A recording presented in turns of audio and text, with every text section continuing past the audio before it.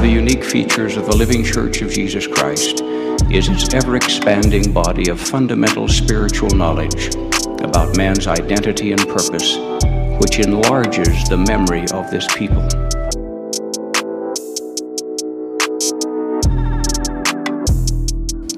Scripture declares that ye should consider on the blessed and happy state of those that keep the commandments of God. For behold, they are blessed in all things, and if they hold out faithful to the end, they are received into heaven and dwell with God in a state of never-ending happiness.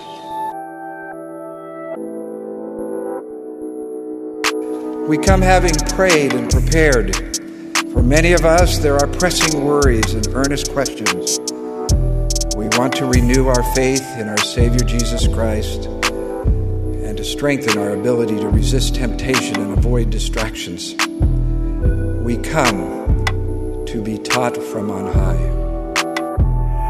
The purpose of this and every general conference is to help us to hear Him. Hey everyone, welcome to Conference Talk, Christ-Centered Conversations podcast. So we are here and we are on episode 19. Wow, we're almost at 20. So we hope you guys really enjoyed the previous two ones, 17 and 18, because those were our guests that so graciously volunteered their time and recorded their thoughts for us. And so I hope you enjoyed hearing other people's voices, and now you get to hear ours again. So we're here, but we're talking about Elder Holland's talk, A Perfect Brightness of Hope. And I'm excited we got to do Elder Holland. And I know Kevin said that last time. So Kevin's here, by the way. He's over there. Hey.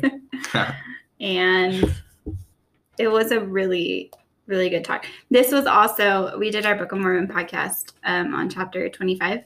And I felt like 2nd Nephi chapter 25. And I felt like it was a really like a rally cry episode, chapter, I guess you could say. Like, yeah. It was really gun-ho.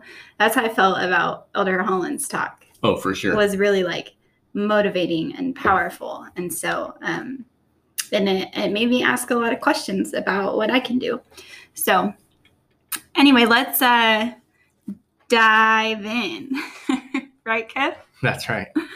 So where do we want to start? What do we want to start with?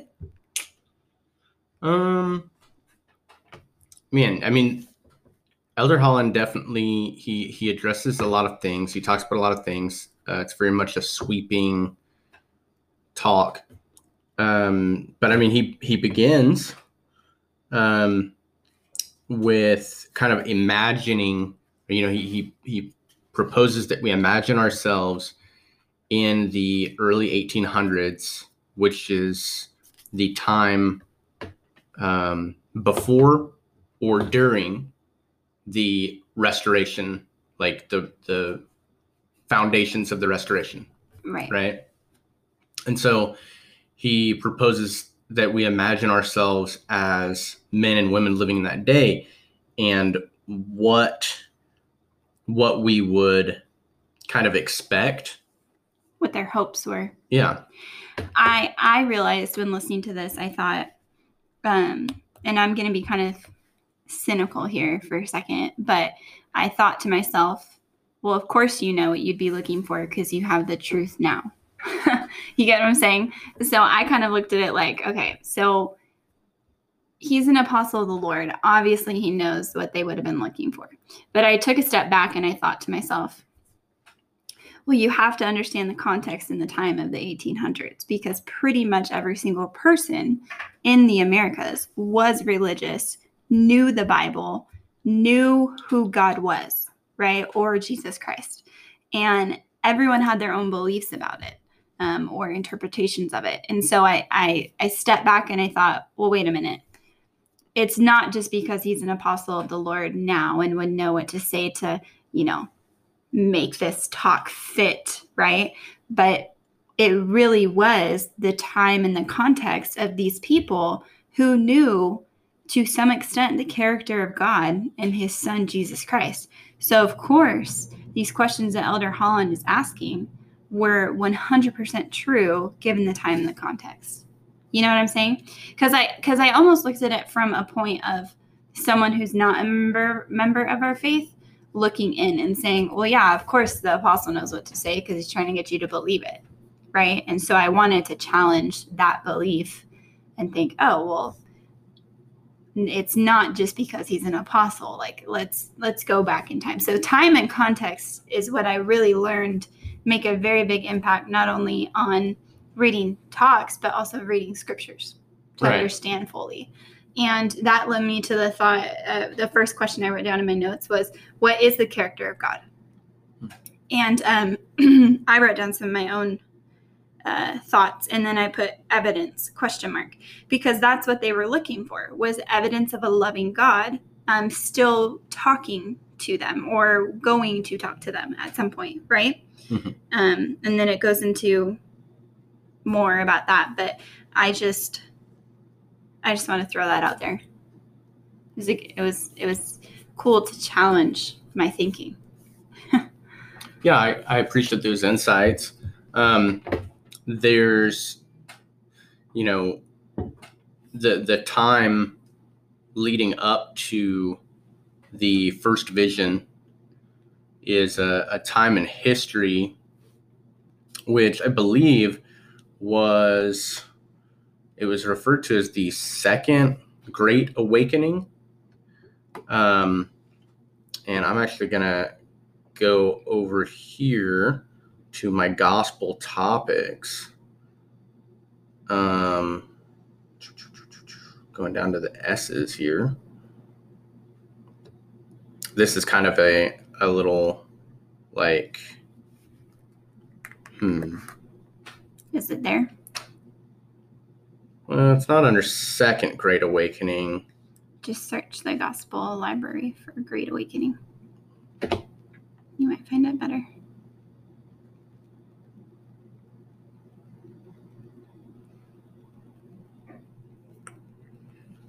It's in like a... Okay, so it's maybe not the second. Here, let's see. So the Awakenings and Revivals church history topic. And it's just, I've read this before, which is why it came to my mind. And, this was a period of time where people were looking for God. They were definitely looking to commune with him and to know him better. And of course, like you said, everyone did have kind of a Judeo-Christian background in their upbringing, but they were really looking for that new, or rather that real connection with him. And of course, many churches were happy to accept converts because of this like awakening, right? I'm going to read from it. It says, "The spirit of awakening energized men and women of all races and from all walks of life. Groups such as the Episcopalians, Congregationalists, and Presbyterians practiced more structured worship. Their revivals typically consisted of formal lectures and Sunday preaching, with their ministers intensifying their remarks to rouse audiences to greater devotion. In contrast, the Methodists and Baptists canvassed the countryside, holding classes and worship services. As their preaching circuits fanned out deeper into the frontiers, many circuit riders grew famous for braving hazards to take the gospel to remote outposts. In many rural areas, preaching featured overnight camp meetings that drew crowds for days at a time." And it talks about personal conversion, which was the hallmark of revivalist preaching, appealed to religious seekers who felt dissatisfied with the dominant churches of the time. So, yes, I mean, there were a lot of people looking to receive something that, the Holy Ghost, and the Spirit had to be working at that time, and so many different people preparing them. Oh, of course. There's that story. I think it's on like the church website, but it's a movie, actually. It's like a little movie clip of a man who had revealed to him through personal revelation that the church would eventually be restored. And he taught that to people around him. And one of those people was Wilford Woodruff. And Wilford Woodruff was a young boy at the time. This man's a very older man. And he testified to him that he would find the truth and be baptized in the true church of God.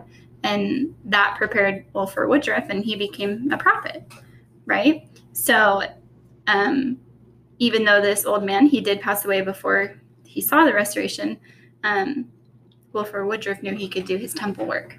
So it was just this cool little story. I forgot the name of it, but it is on the church website somewhere. I'll try to find it, and maybe we could link it in the notes. But so the point is, people were looking, and I guess it just was important for me right away to know that, to rebuke or to understand that it's not just Jeffrey R. Holland saying this because he's an apostle. So those are my thoughts. But I think as I continued on, I realized he talks about the things that they would want to know, what they would want to hope for and see. And he calls those things like anchors to the soul, is what I took away from that. And that's the reality of Jesus Christ and his gospel. It's the foundational truths like the priesthood and temples and ordinances and baptism and, all these things come forth, prophets, apostles. Those are anchors to the soul, which coincide with the foundational truths of the gospel of Jesus Christ. And so I thought of that scripture in Ether, I want to say 12:6, about an anchor to the soul. Hold on. I'm going to bring it up on my phone really quick. I didn't write it down in my notes. I should have. But it says, maybe it's, I know where it's at visually if I were to go get my scriptures. Because I'm like that, where I can see it on the page. I know it's like on the right-hand side in the middle of the page, but I don't necessarily remember.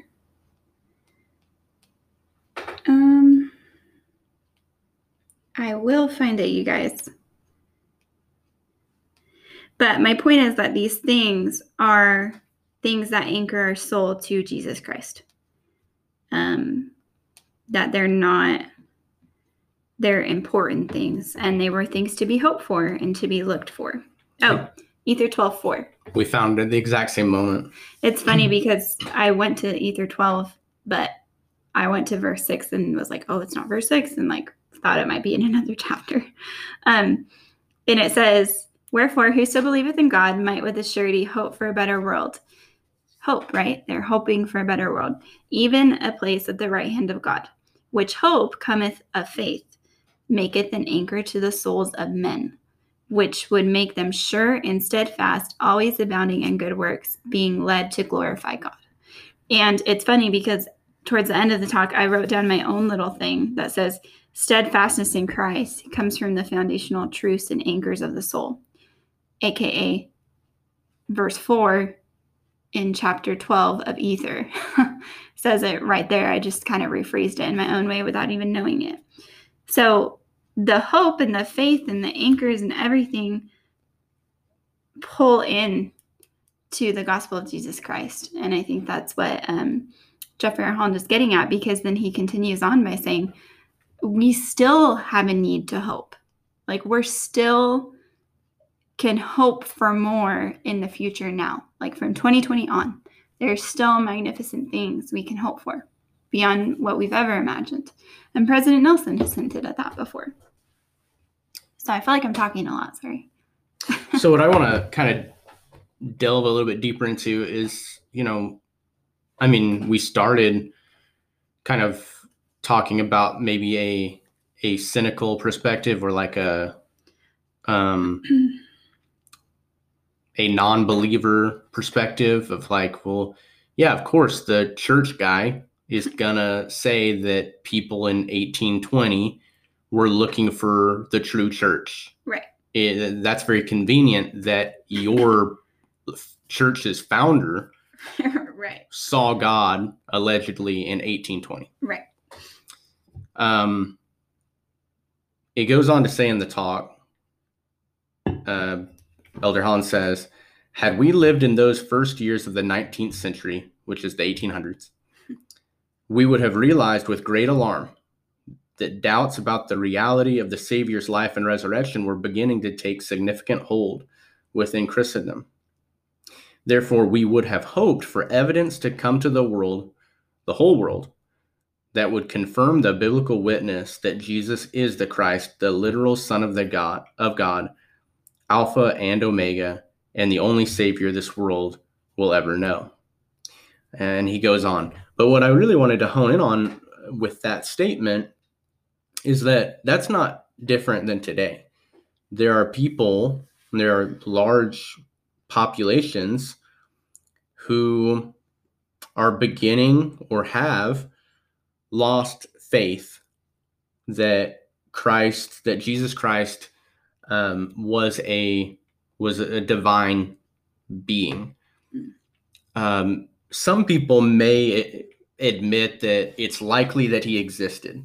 I think even the most staunch critics of Christianity will say, yeah, this guy probably lived, but he was a revolutionary. He was one of the many preachers of the land, in Galilee at the time that were, preaching against oppression, like Roman oppression, and he was just this subversive, right? And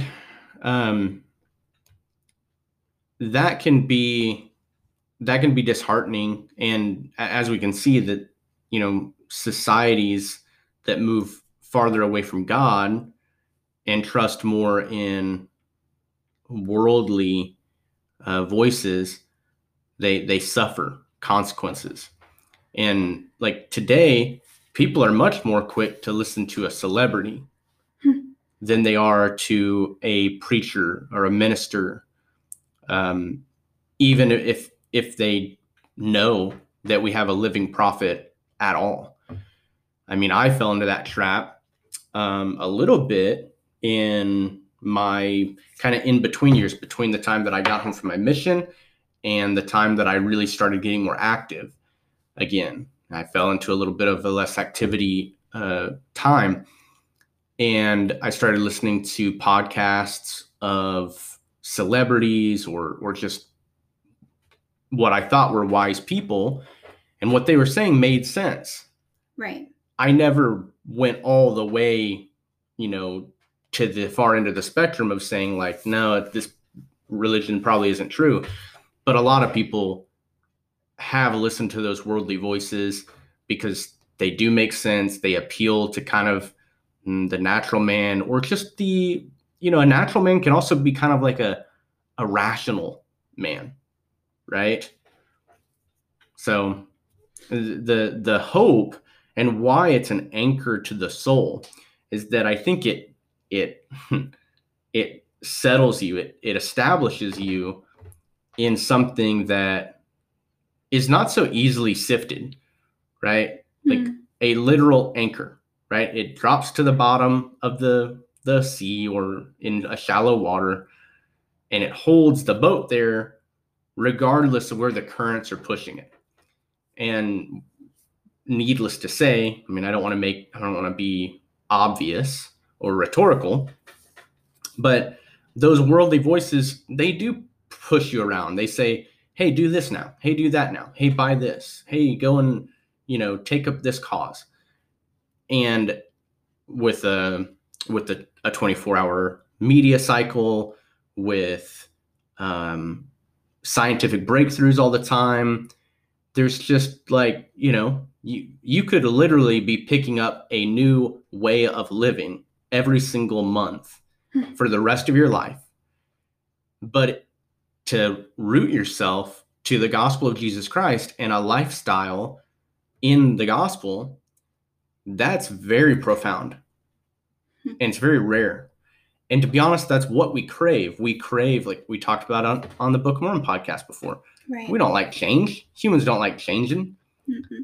But what the gospel of Jesus Christ does is it kind of plays a little trick on us, not like a bad trick, but it tricks us into progressing, like changing for the better always, as opposed to changing like what we believe, how we spend our time, right. how we see other people. Those things stay the same or just get a lot better and a lot deeper. Now I feel like I'm talking a lot.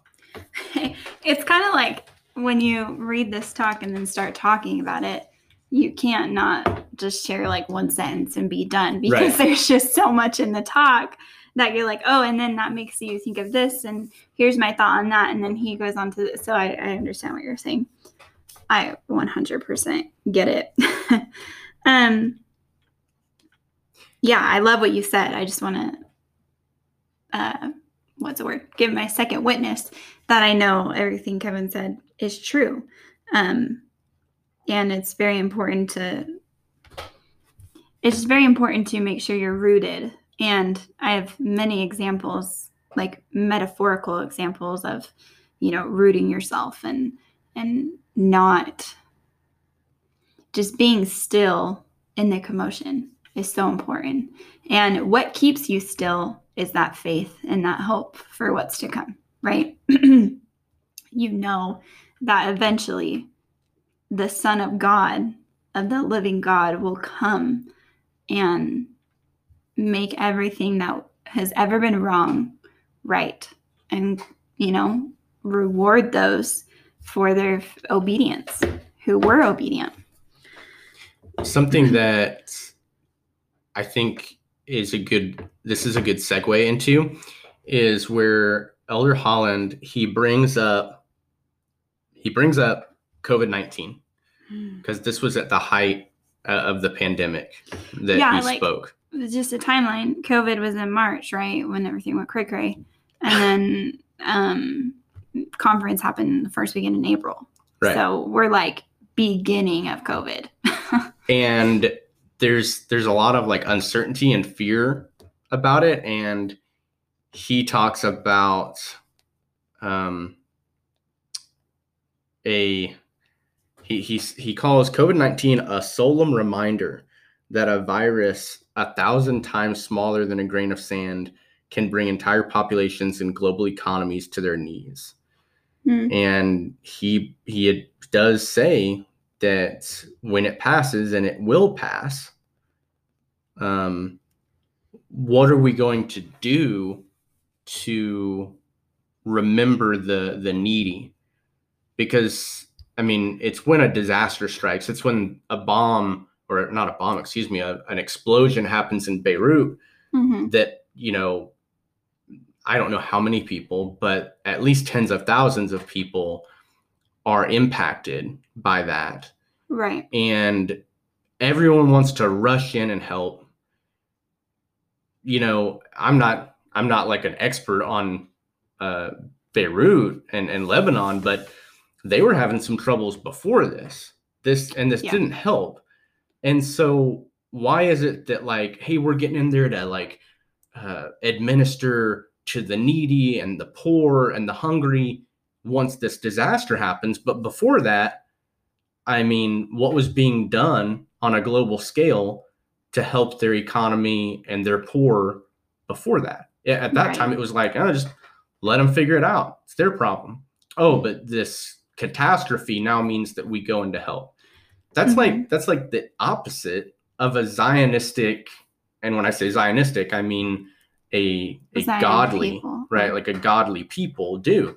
Godly people are mindful of their neighbors, mindful of the needy, and what they can do to support their community, even a global community. The perfect example is Christmas time.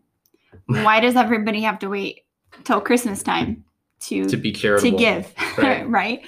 You can be giving all year long, and that's important. And even if it's little acts of giving throughout your year. I mean, yes, Christmas is known for bigger giving. I mean, the Ellen Show and like Oprah, they give away crazy big deals at Christmas. Speaking of worldly and celebrities. But that's my point. It all happens then, right? Why is it not happening every month, every day, that we give to those, and we are just as committed to freeing the hungry and the poverty and child trafficking and adult trafficking? We need to be as equally committed to that as we are as stopping COVID-19, to the fact that everybody quarantined in their homes for like a month straight. Yeah, like everyone was willing to do at least a minimum, right, to do their part. If everyone were to be willing to do a minimum amount of work or service, I mean, our world would look very different in like a month time period. But here's and I hope, no pun intended, I hope we're not getting too off point on this talk. It's just that what Elder Holland is talking about is when we feel the faith of that comes into our lives, and that we start to exercise when we live the gospel of Jesus Christ. Like, one, how do we maintain it? Kind of goes back to President Eyring's talk on Saturday evening, right? Where he talks about, hey, this study, this preparation that I did for this conference has changed me, and I want it. Like, I want that change to stay. I want to remain changed. You know, when we go to church, and when we do go to church, we feel a need to change. When we partake of the sacrament, if we're not doing what we're supposed to be doing, we feel that spirit move upon us and say, how do I change for the better? Well, you know, one instrumental way that's in the sacrament prayer to help us be changed and stay changed is to remember our Savior Jesus Christ. And if you are living in a time or living in a circumstance in which you didn't have a sure faith in Jesus Christ, I think that's where you start to be pushed around by these prevailing winds and the waves. And yeah, that's. And otherwise, the world. Right. That so now taking this talk to a personal note, for me at least, what I took away was, what are my hopes? What should my hopes be? And I wrote down some of them, and I put just some examples. I put COVID-19 limitations are gone, because I'm not the biggest fan of a face mask. I don't know if you guys are, but I wear it because, you know, it helps prevent the spread. But I would like that to be gone. I hope for that to be gone one day. I hope to pass my license test when I take it at the end of September. And all these things are hopes that I have in the worldly sense to help me be better, right? But also I hope for the church to have more temples. I hope for a temple to be built nearer to us. I mean, we have one 45 minutes away, but it'd be really cool if it was 10 minutes down the road.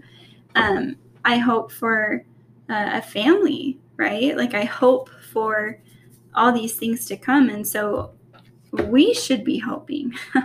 My point is, if you're listening and you don't have a clue what's in your future, well, start hoping, start dreaming, dream big, because you can do that with the Lord.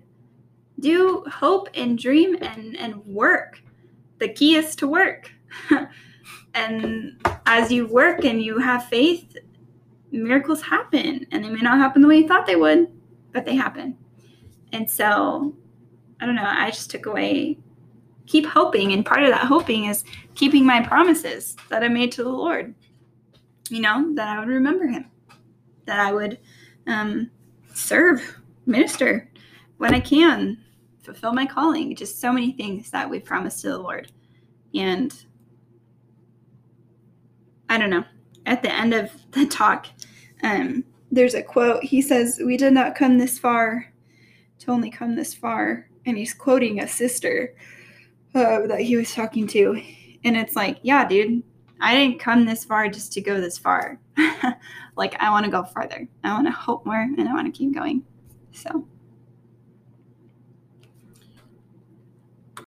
So as my concluding thought to this talk in this episode, Elder Holland at the end of the talk does mention that there's definitely a component of effort involved, and that there's more that we can do to receive that conversion for ourselves that we were talking about near to the beginning of the episode, where people were looking for personal conversion. They were hoping to be changed for the better by these interactions with the divine. Right. And I just want to bear my testimony that is available to us today in the Church of Jesus Christ of Latter-day Saints. And through the restored church, we have all of the necessary ordinances, the blessings that help us to live rewarding lives here on the earth and live eternal lives after this life. And I know that's true. And I say it in the name of Jesus Christ. Amen. Amen. Well, that's it. That's a wrap. That's that talk. Next week, we'll be back with a talk by Elder David A. Bednar. Let this house be built unto my name, which is the talk about... Oh, no, it's not. I thought it was the one about... We already talked about it. But it's Let This House Be Built Unto My Name. And we're going to talk about him next week, and I'm excited because I like Elder Bednar. He always starts by saying, I pray that the Spirit will be here with you and me to teach us and learn together. Every time. Yep. Every single time. If you don't believe me, go look up all his talks. See what happens. Anyway, so we'll be back on episode 20 next week with conference talk. Yeah. Well, and thanks so much for listening, y'all. Have a great week. See you next time.